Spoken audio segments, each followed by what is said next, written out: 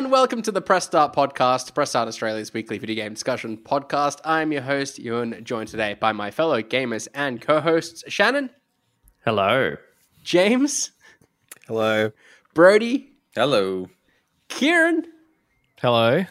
And Harry. Hello. James, what was so funny about my intro? What were you... There was nothing funny about your intro. Did I say something wrong? Was that another phrase I got wrong? I promise there was nothing funny about your intro. Well, we've got an absolute team on the show today to discuss mostly Brody and what you're able to preview at the Summer Games Fest, but we do have a big topic to get to first, and that is, of course, Final Fantasy 16, another huge game release this year. Harry, whilst you're not the only person amongst us all to have been able to play it, you did the review of the game. Firstly, what is your experience with Final Fantasy as a franchise? Yes, I was lucky enough to review it. As far as like my prior experience, I've played a lot of FF14, like ungodly amounts in the amount of time that I was invested in it, at least.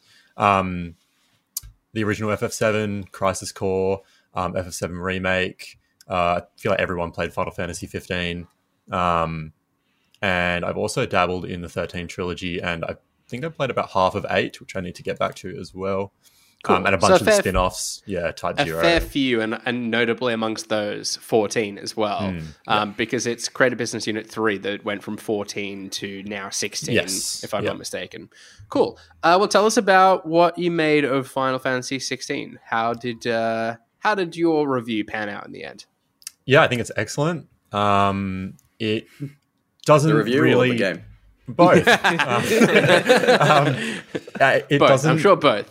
It doesn't do they have shifted to like an all action framework. A lot of the RPG stuff is long gone, which is sort of something that they've been moving to for a while now. I don't think they've just ever really gone like whole hog on it like they have here. It feels like the entire game is built around it, where maybe before they were a bit worried about fully committing.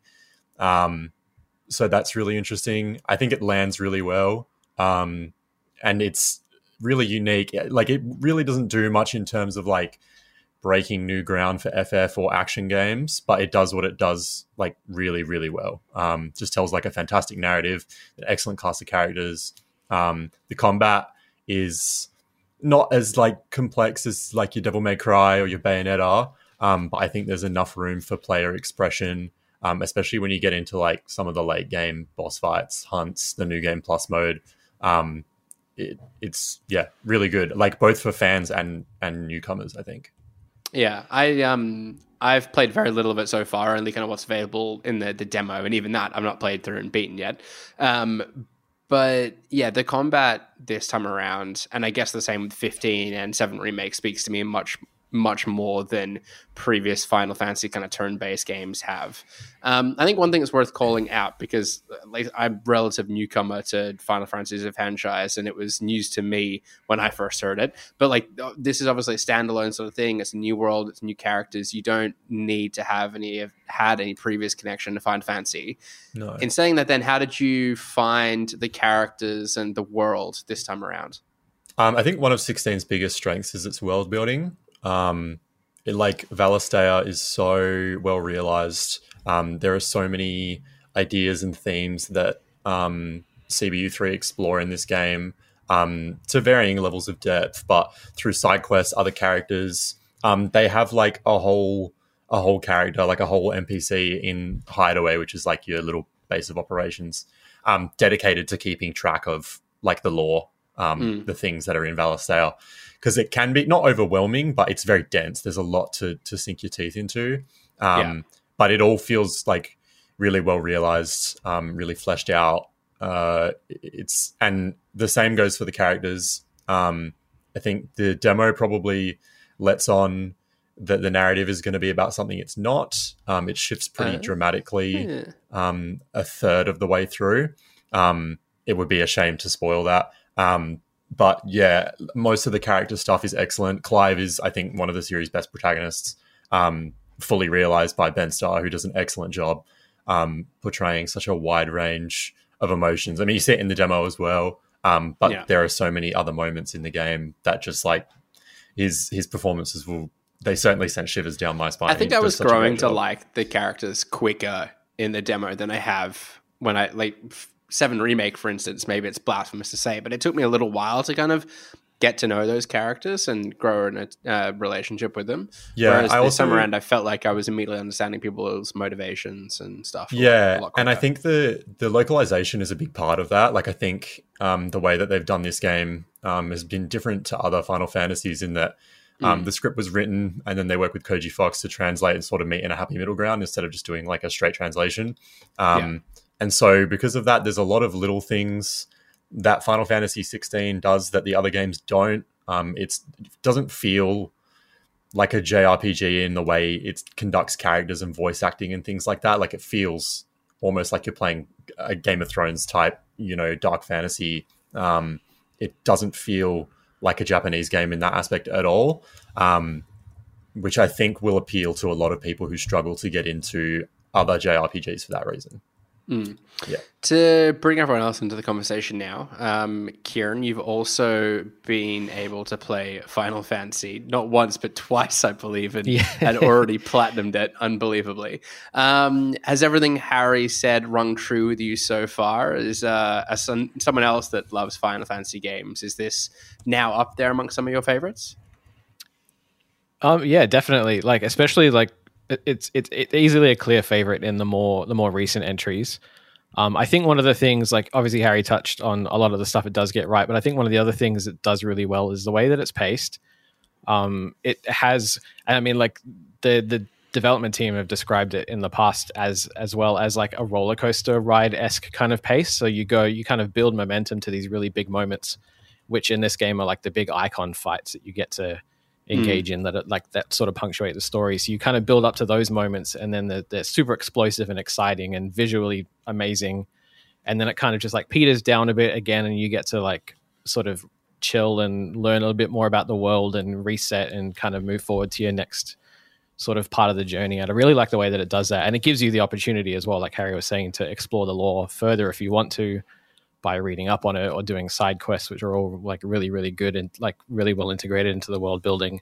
I think all of that stuff, like they've nailed way more than most of the recent Final Fantasies, like since, the early days. So like that aspect of it, I really like. Yeah. I love how you can, I was going to say it earlier, you can hold the touchpad down at any point too, and get like bubbles kind of pop up on the screen that give you like just a 1 paragraph explainer on maybe a character that's in the scene, or like a group, or it feels very, like you mentioned Game of Thrones, Harry, it does feel very Game of Thrones-esque, at least in the start, where you kind of got different banners. There's like a lot different to keep kind of track houses of, and stuff. Yeah. But like just getting little tidbits of lore around that whenever you want is super, super useful. Harry, I might come back to you. Kieran mentioned the icon battles there. Obviously, that's kind of been a big feature of the game's marketing in the lead up to release, a lot of the trailers that we've seen, so on.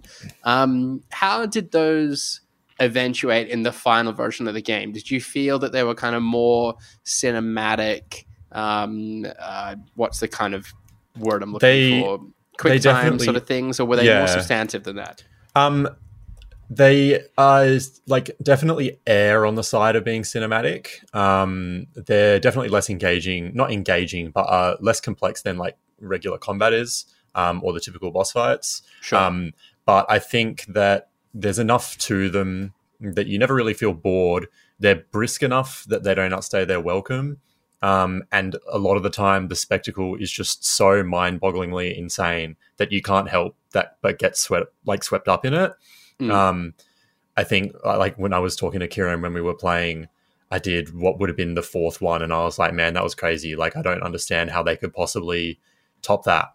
And then the next one is like it's like absurd. The levels that they take these fights to, and they like, I don't know how well they will fare on replays, and some people might not like how cinematic they can be, because they are pretty straightforward. But like, man, when the soundtrack gets going, you've got all this visual spectacle on screen, these 2 titans just like duking it out. Yeah, it's unreal. And it really is like such a great showcase for what the PS5 can do. I don't think we've seen anything quite like that on the console yet.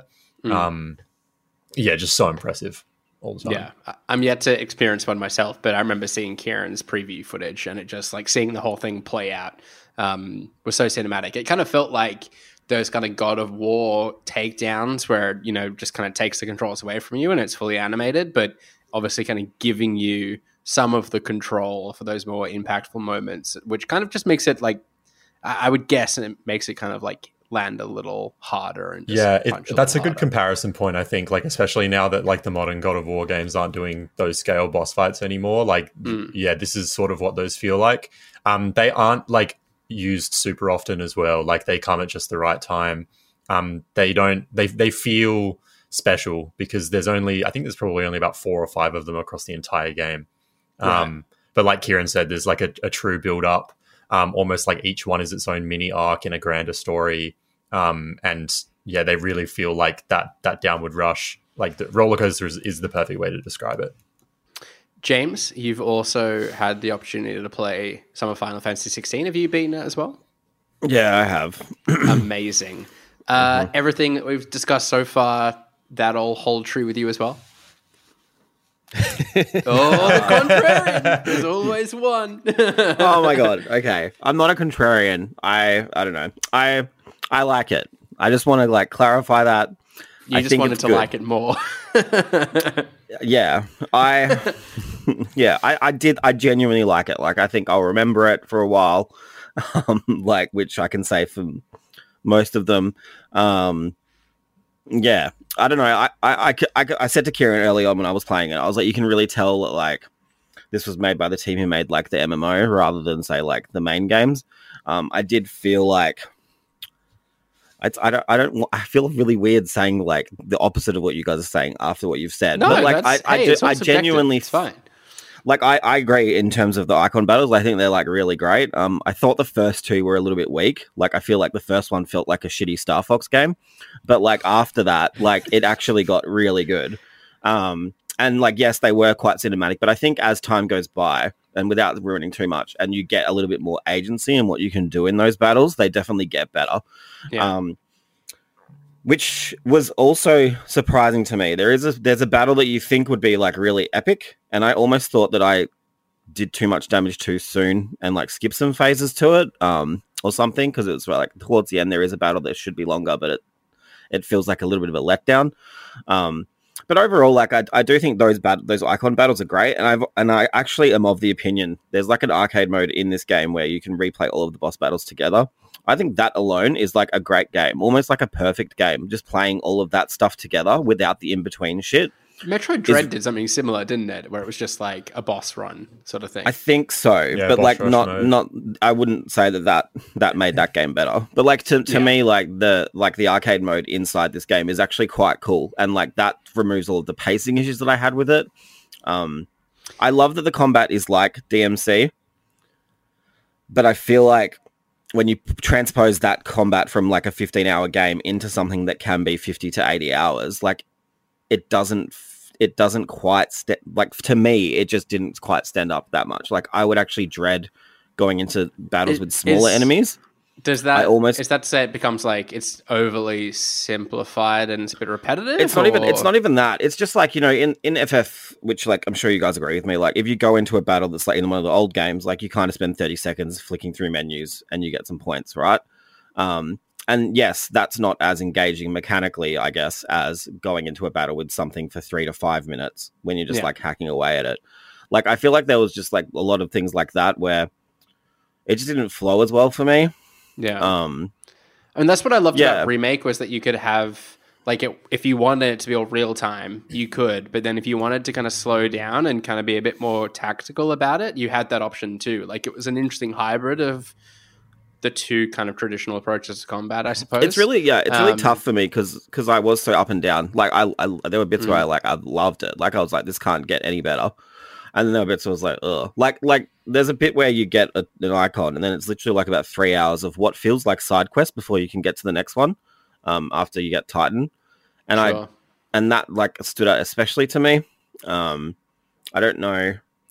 Yeah, I don't know what the solution is there. But I can also respect that it's the kind of game where I hate when you go into an RPG and you see a high level enemy and like you can't, even though you've got the skill to take it down, you can't because the numbers are against you.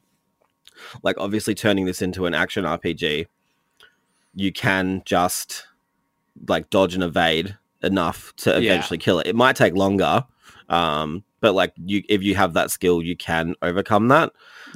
Which I think is like a really, really like that's a cool aspect of changing this up to be like more like an action RPG.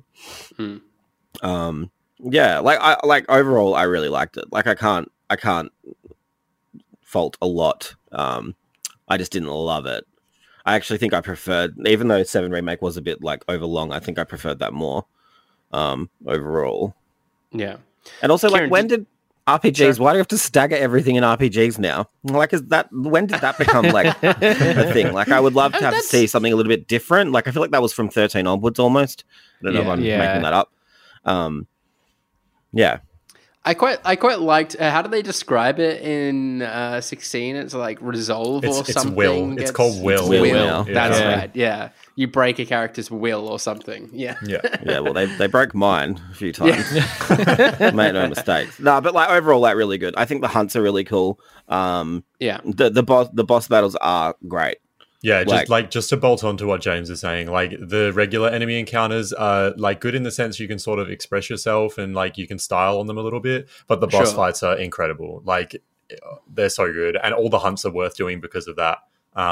Even like the S tier hunts, which are like the highest ones you can do, might as well be like they're close to like super bosses, and you can just stumble on them as soon as they're unlocked and be like. And then you play New Game Plus. Then you play the New Game Plus mode, and they start dropping the S tier monsters into like regular fights.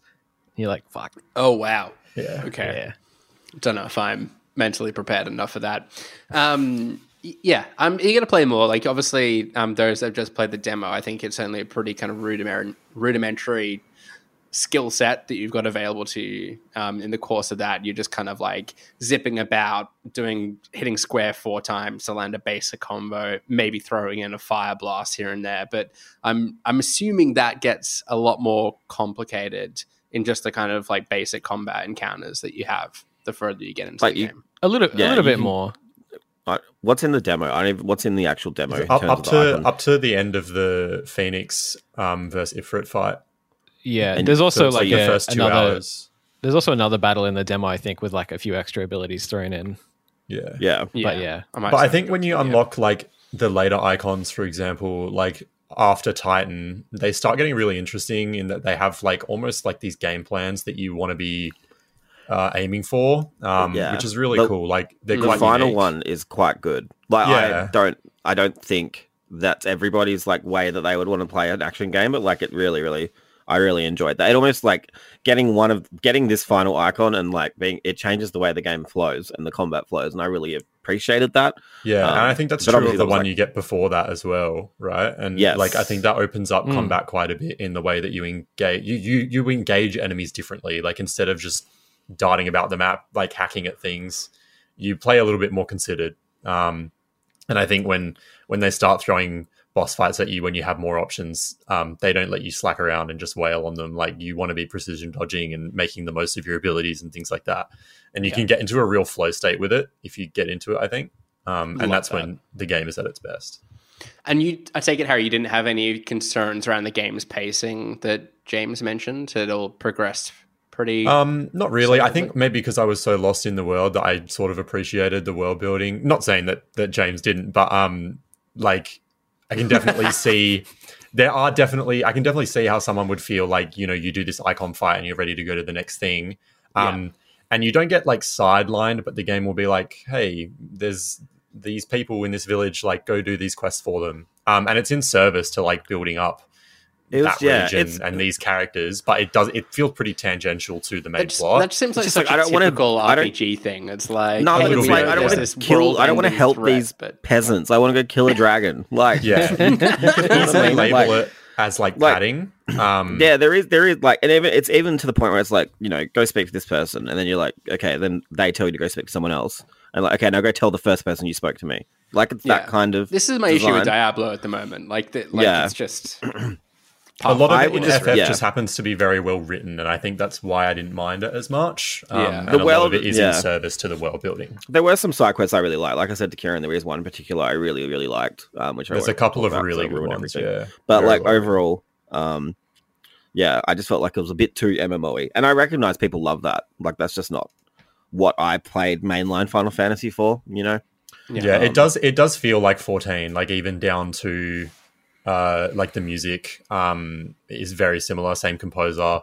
And music's there's great. just like incredible. And just little design decisions that like you can tell that it's the 14 team.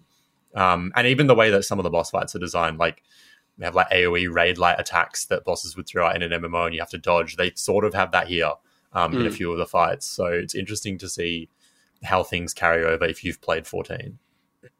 What score did you settle on in the end, Harry? I forgot to ask you. We're at a 9.5 at the moment. Ooh, what a year. What a year of big games it is. Brody and Shannon, have either of you heard anything that's piqued your interest and gonna tempt you to set aside the time to play some Final Fantasy 16?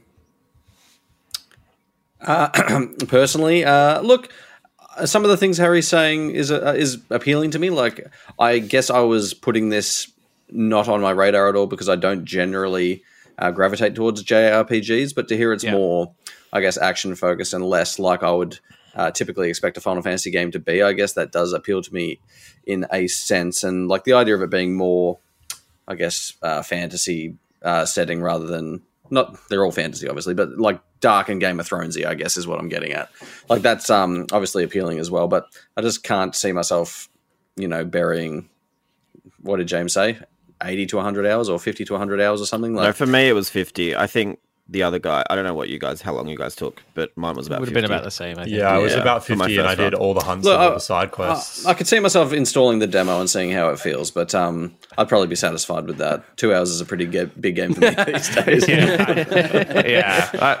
It's interesting to me, like a lot of what I've seen and heard in terms of like the big boss battles and it being sort of more action focused. But yeah, then I just hear 50 hours and it's like, I just can't see myself putting that into a game. But I do want to give the demo a go and see if it does capture my heart. I was telling Kieran that I still really want to play Final Fantasy VII Remake because I did play that for a few hours and was enjoying that gameplay. So I want to like load it up onto a handheld or something and try and play through it. Yeah. I'm eager to get back to 16. I've having played 15 and then 7 remake. I've kind of gotten more of an appeal for the game, and I think like this particular for the series, I should say, and this particular one being it's a bit kind of darker and a bit more grounded, and still has that very action intensive sort of approach to combat. Ticks the boxes I sort of need to dive into it. 50 hours. This year, with everything that comes out, is a bit of a daunting prospect. You can do less. You just don't Yeah, do it side is quests, worth I mentioning. reckon. He's probably James, about I'm not going to do 35 less. if you It's mainline going to it. be more, if that. Like it takes. I feel like it always takes me longer to get through a game than it would you. Anyhow, we better crack on because there are still plenty more to discuss. Because if you haven't noticed, it's a banger year for games, and Brody's just been to Summer Game Fest, and we're eager to ask you about everything that you saw and played. You previewed whilst away Alan Wake 2, Mortal Kombat 1, Cocoon, Prince of Persia: The Lost Crown, Armored Core 6-5 Rubicon, Assassin's Creed Mirage, The Division Resurgence, Avatar: Frontiers of Pandora, and Star Wars Outlaws. I think I counted 9 games there. So, and that's just the ones you wrote up and have a preview on the site for currently. Perhaps you saw more. I don't know. Yeah. Rather than go through each of those one by one, because I'm conscious we're already 25 minutes into today's episode, I want to go around the circle, basically, and give everyone the opportunity to pick one of those games to ask you about, the one that interests them the most, and we'll kind of work through the list that way. Shannon, I might come to you first. Which game would you like to quiz Brody about? It's hard. Like, I don't know if you saw more of these games than what we did. So, like, I was going to ask about Avatar, but I don't know if you actually saw more of that or you just saw it early. So that's... Yeah, look, But regardless, I'll get that you would have way. been more engaged. So I'll I get think that out of the Avatar... Sorry, am I lagging? I'm trying to not come in under the tongue. Go for it. I won't speak. No, I was just going to say I'll cut that off at the knees and basically say that I think Avatar and Star Wars in particular, I probably saw basically what you saw. Ultimately at the Ubisoft Forward and all that sort of stuff. But I guess with Avatar, I may have got a slightly extended look.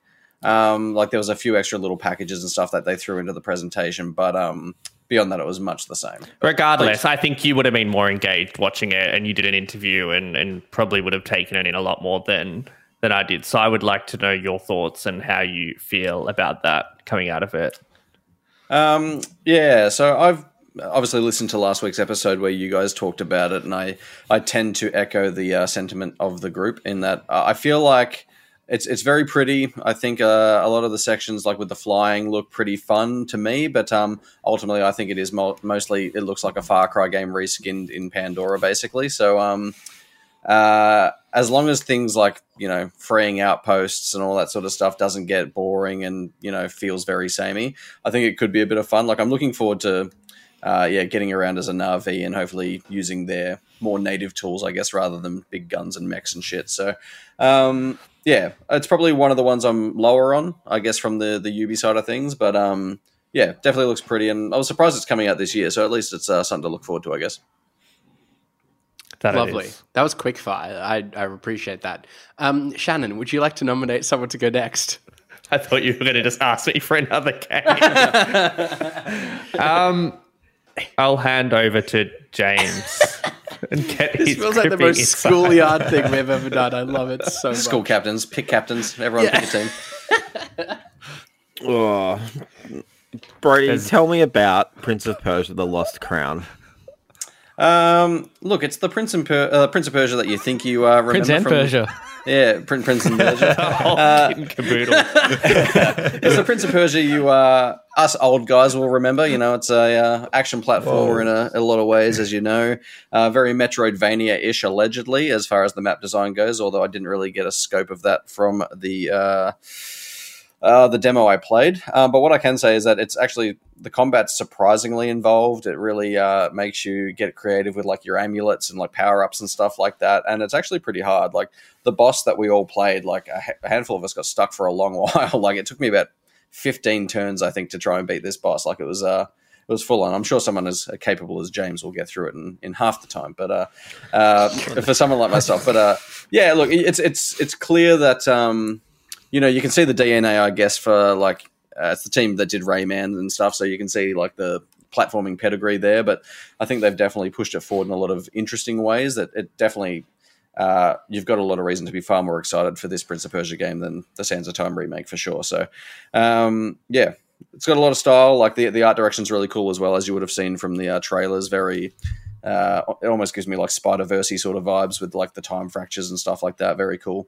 One of the cooler games I played, and got to play it on Switch as well after I finished my regular session on the computer, and it runs really well on Switch too, like 60 frames and all that sort of stuff. So, Lovely indeed. Sorry, I am aware that I keep lagging at the start of all these descriptions. So, look, it'll cut together all right, though. We're just waiting for you to drop out at some point. Yeah, there's this moment where like stutters, and we're all like, "Oh, is he going to come back?" No. And then inevitably you do. So it keeps bouncing back. Just let me roll, baby. Finds a way. Let me cook, and it'll cut together. Don't worry about it.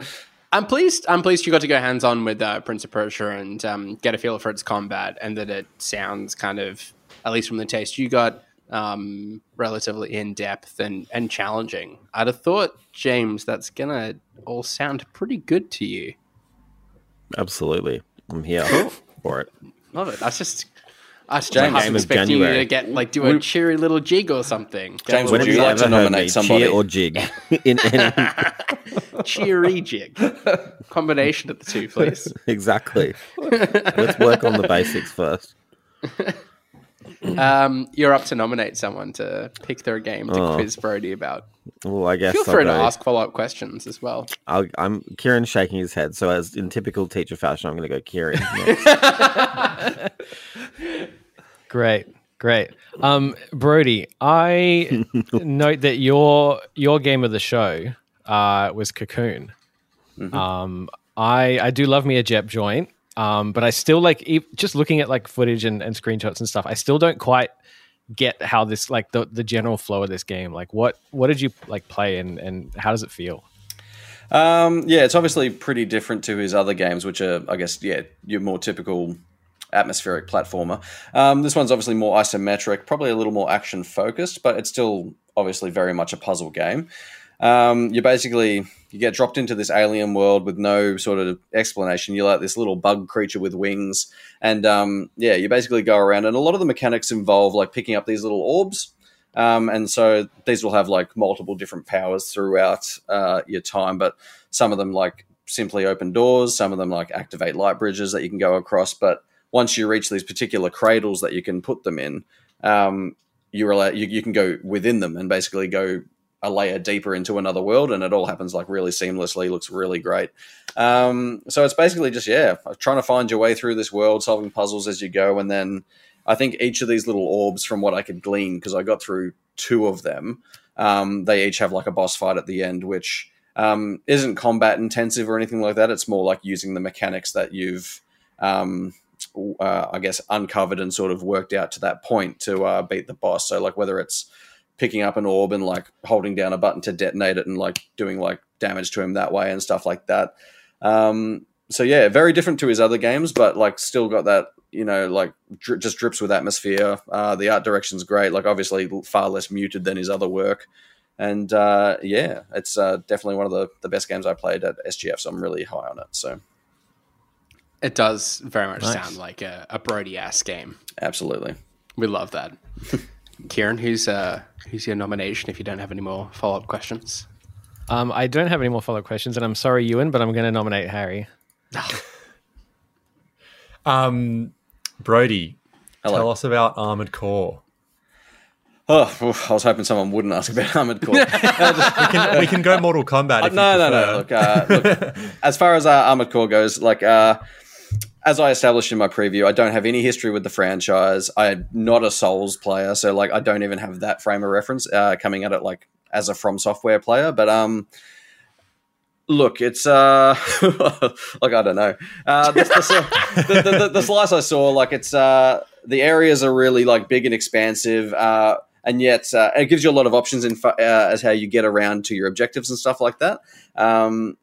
There's like a boost that you can use with your mechs that sort of allows you to like come at it from a lot of different angles. Like you can like put thrusters on to like fly, or you can go other routes.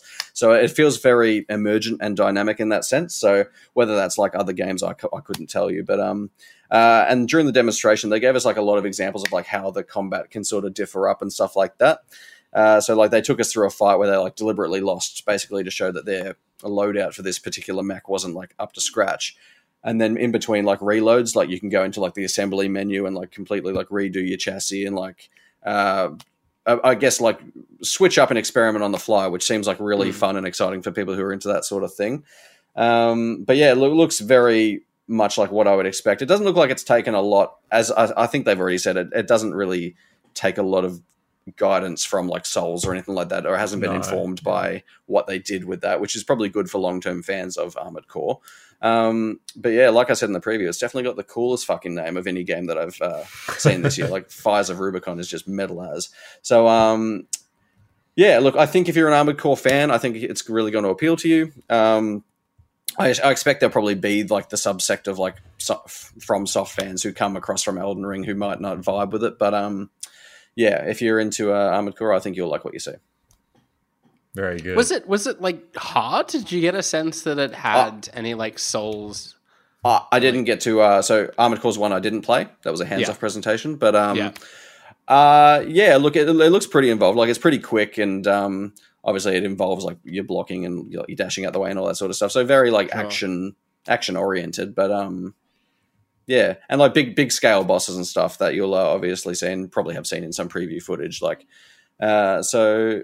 Would I say it's hard? Yeah, I think it would be. I think the other games are meant to be hard. Like I think it always has been pretty tricky. So it looks like it definitely keeps that spirit up. Did they touch on the controls at all? Because that's typically what's been like really weird about Armored Core is that the controls are ungodly, but once you wrap your head around them, they're really sick. Not that I recall. Sorry, not that I recall. Right.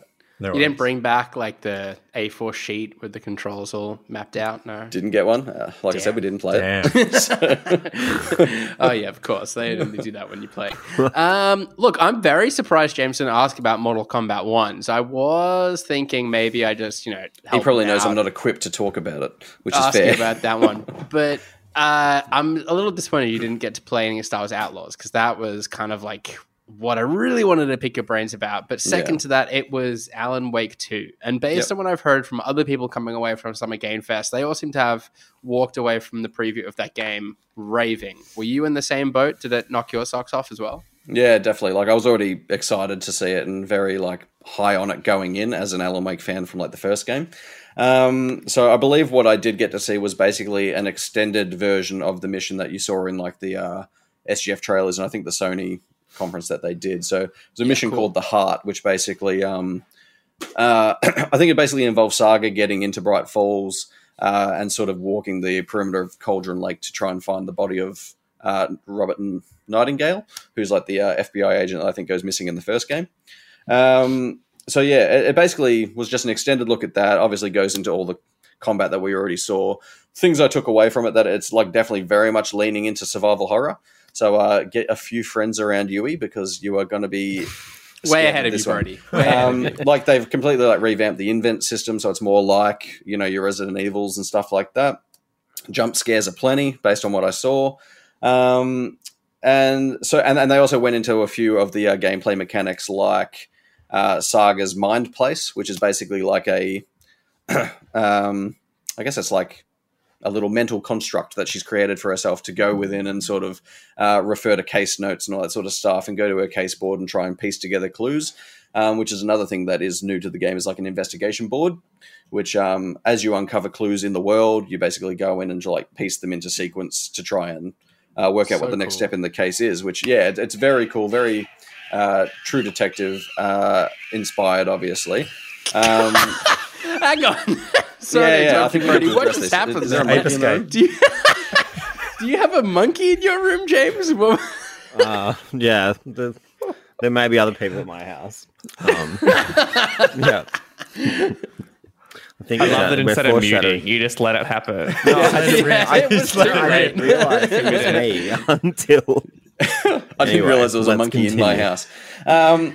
house. So obviously those two things, coupled with obviously what we already know of Alan Wake, promises to be a very exciting a package. So obviously I only got to see that mission. And another thing that I saw from that presentation was a thing that they call the overlap, which basically is a new sort of, you've got the dark place where Alan is, and you've got Bright Falls, Cauldron Lake, Watery, where Saga is investigating. Obviously, the campaign's split into two parts, but you've also got these overlap parts where, like, part of the dark place is like bleeding into the real world because Alan's obviously trying to write his way out and all that sort of stuff. So there's a part in the mission where Saga goes into the overlap, and it's all like real mindfucky, and like the world's like sort of bleeding together and like glitching out and stuff, and it's very visually pleasing, as you can imagine. So it certainly sounds like there's plenty of influence from Control. 100%. That's what I was going to say. Like, it's Yeah. very much Alan Wake, still with those like little. If you've played Alan Wake and Control for that matter, like Remedy are very good at like bleeding like live action stuff into, I guess, the pre-rendered scenes and all that sort of stuff, and all that's still present very clearly. So it's basically like it makes me so glad that we've had to wait like 13 years for this sequel, because Alan Wake, if they had done it 3 or 4 years after the fact, it definitely wouldn't have been what this is. So I'm glad it exists in the way it does, and that it's been so informed by Control in that sense. So yeah, it's definitely the most exciting thing I probably saw hands off at Summer Game Fest. And October can't come soon enough. Sick. Yeah. I suppose we better pay some respect to Quantum Break as well, and the valuable contributions. Quantum Break was good. Quantum Break was good. I really enjoyed It's Quantum also Break. part of that world. It's just not as much of it. The Remedy verse, is that the Remedy universe? I don't care what it's called. Does it have a just catchy exists. name? That's like all I care about. But yeah. Well, was there anything else you wanted to shout out, Brody, or have we kind of covered the stuff you were most excited about?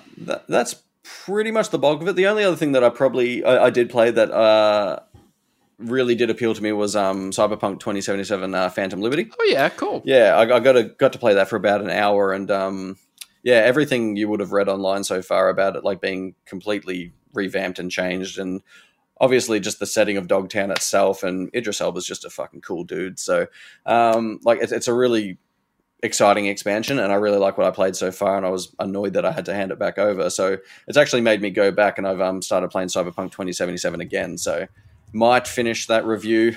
Yeah, the score's coming. It's been a review in progress for almost 3 years, so I'll round back around to it. But yeah, so that's a go on, sorry.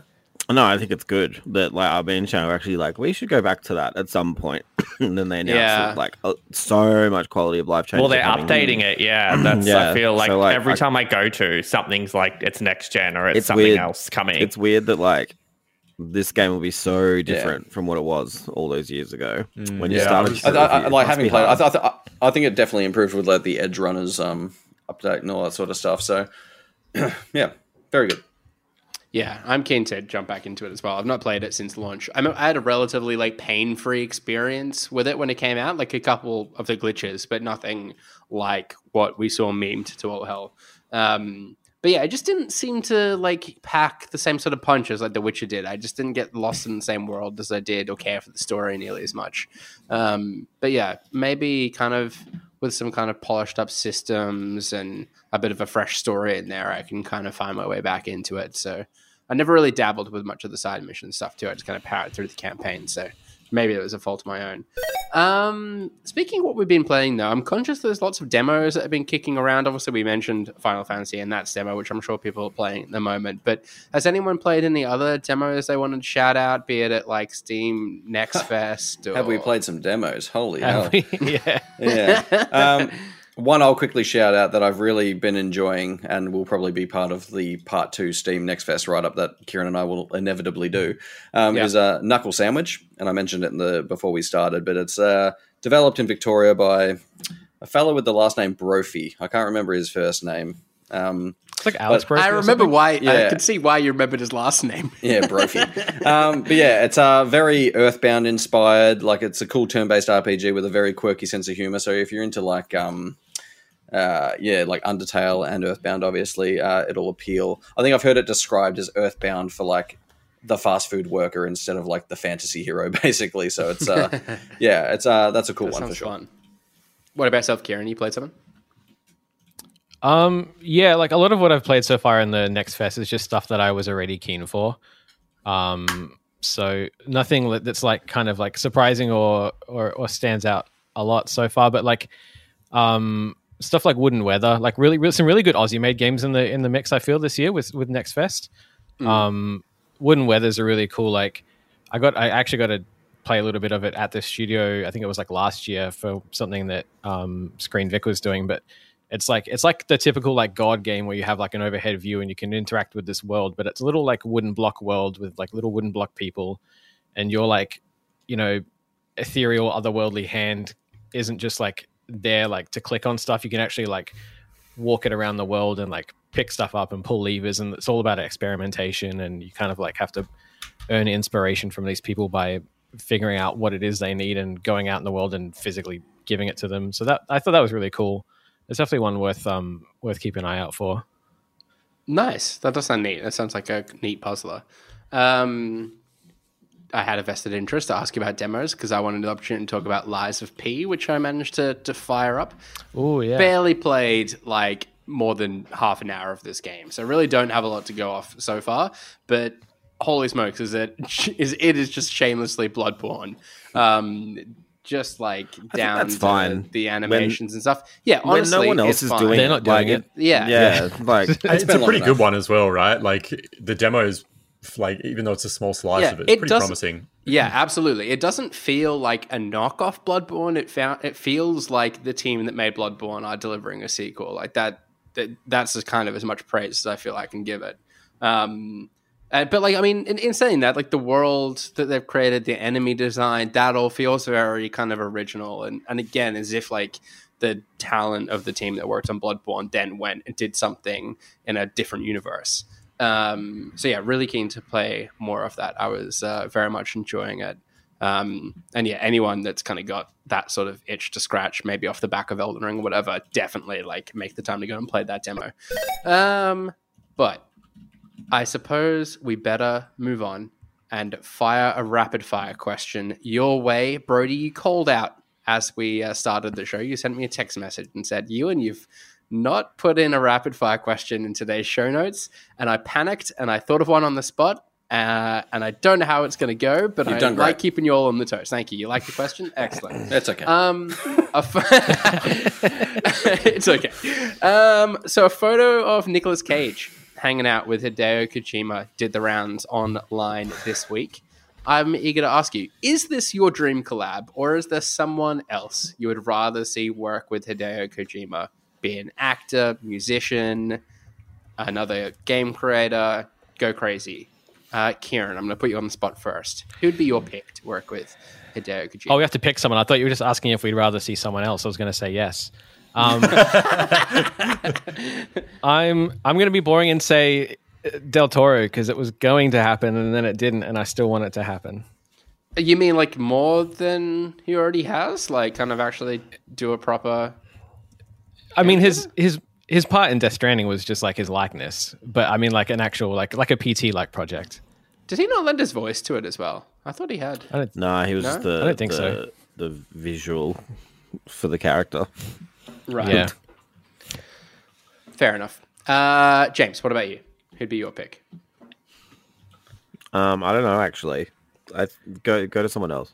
I was going to say like Demi Lovato or Lea Michele, but like neither of them. They're not real. Oh my god. She can't read a script, Unhinged. so Yeah. Yeah, I'd believe it though. Like Hideo Kojima, like I would never have guessed Norman Reedus was going to be his right-hand man, but here we are. Who's like in right now? He really goes for them. Like I feel like I could see like a Margot Robbie appearance. I like Arina or something. Sawayama. Harry Styles, perhaps. Yeah, I can see that. Yeah. Yeah. Harry, do you have a name you want to chuck in the proverbial hat? I'm all for Nick Cage in Death Stranding too, but bouncing off what Kieran said with like collaboration, I would love to see what him and Jordan Peele would come up with. I know that they were together very briefly a while back, but That's a good shout. that would be fascinating. That is a very good shout. I want to stick with the like director theme and say either Alex Garland, having watched a couple of their films recently, that'd be really cool. Or I was gonna say Neil Blomkamp, who I just doesn't do enough anymore. But I love like his approach to sci-fi, and I reckon they could do something kind of cool together as well. What about Tom Cruise? That's something I He can needs a totally bump. see happening. yeah, he needs the help. So, I'm going to say Michael Cera. Okay, all right. I reckon Cool.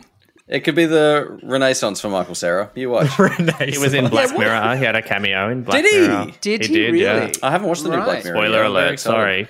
I was Oh, going to ask what's Michael Cera done recently. It doesn't Last thing I matter. remember him Scott being in Pilgrim. was like American Hustle, in which I think he played himself. He's in Barbie. Was it American Hustle? He's in Barbie. Yes, He's in Barbie. I don't So think is he's in everyone American else. Hustle. No, you mean- what's Do you mean like What's the film- This Is the End? no? What's the film about gambling? move on. American Hustle isn't about gambling. Now You is it? See Me? No, No, that's no, that's magic. Magic. the film. And I think Ocean's 11.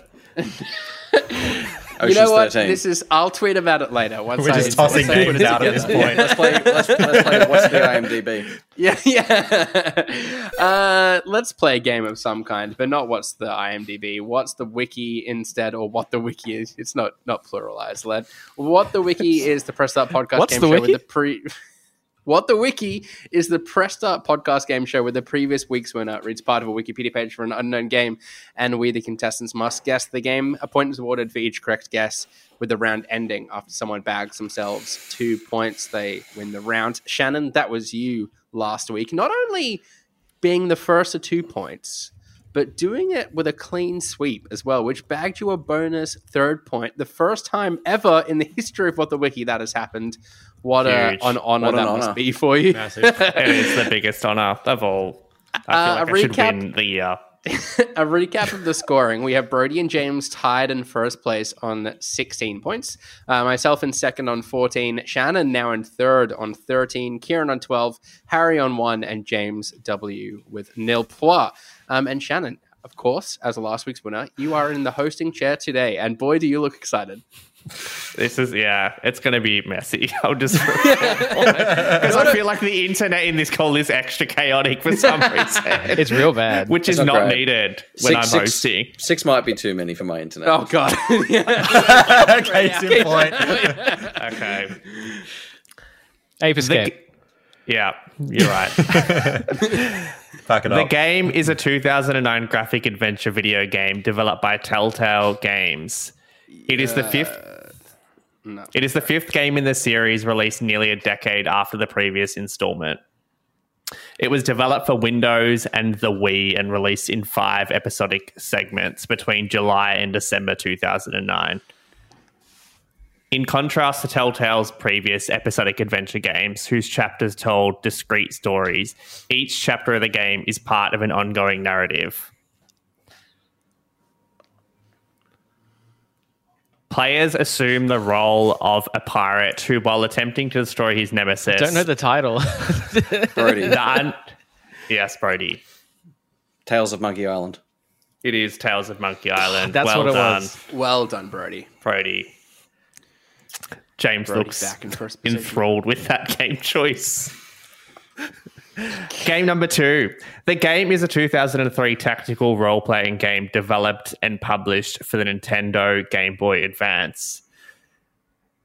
The game shares several traits with 1997's game of a very close name, although it's not Kieran. direct. Can I get the year? Kieran.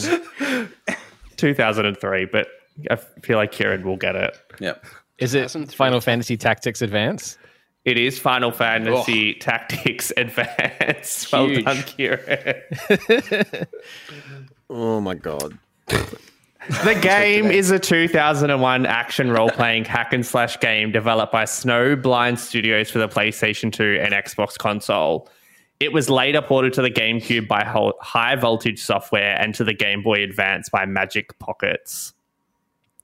The game was published by Black Isle Studios, a division of Interplay Entertainment, and distributed by Vivendi Universal Games. James. Yes, James. Is it Hunter the Reckoning? It is not Hunter the Reckoning. Oh, okay. The game is set in the Forgotten Realms campaign setting of Dungeons and Dragons, and the gameplay is based on the rules of Dungeons and Dragons 3rd edition, which were released in the year 2000. It is the first video game to implement the real-time application of the new rules. It is also the first in the series released on console as opposed to... Is it Baldur's Gate Dark Alliance? It is Baldur's Gate Dark Alliance. Well done, I Kieran. was way out of my depth for all of those ones. What a great round. Diverse games, not like each other. Just here, there, everywhere. Really kept us on our toes. Wowee. Well done, Kieran.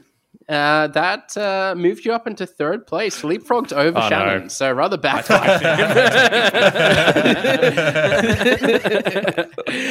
And with that, let's bring an end to what was this week's episode of the Press Start podcast. Subscribe to us on Listener or the podcast service of your choice. Follow us at press.au and visit the site at pressstart.com.au, where you will not only find Harry's full review of Final Fantasy 16, but all of Brody's previews discussed today. We've been joined today by Shannon. You can follow me at Shannon Grixty on everything.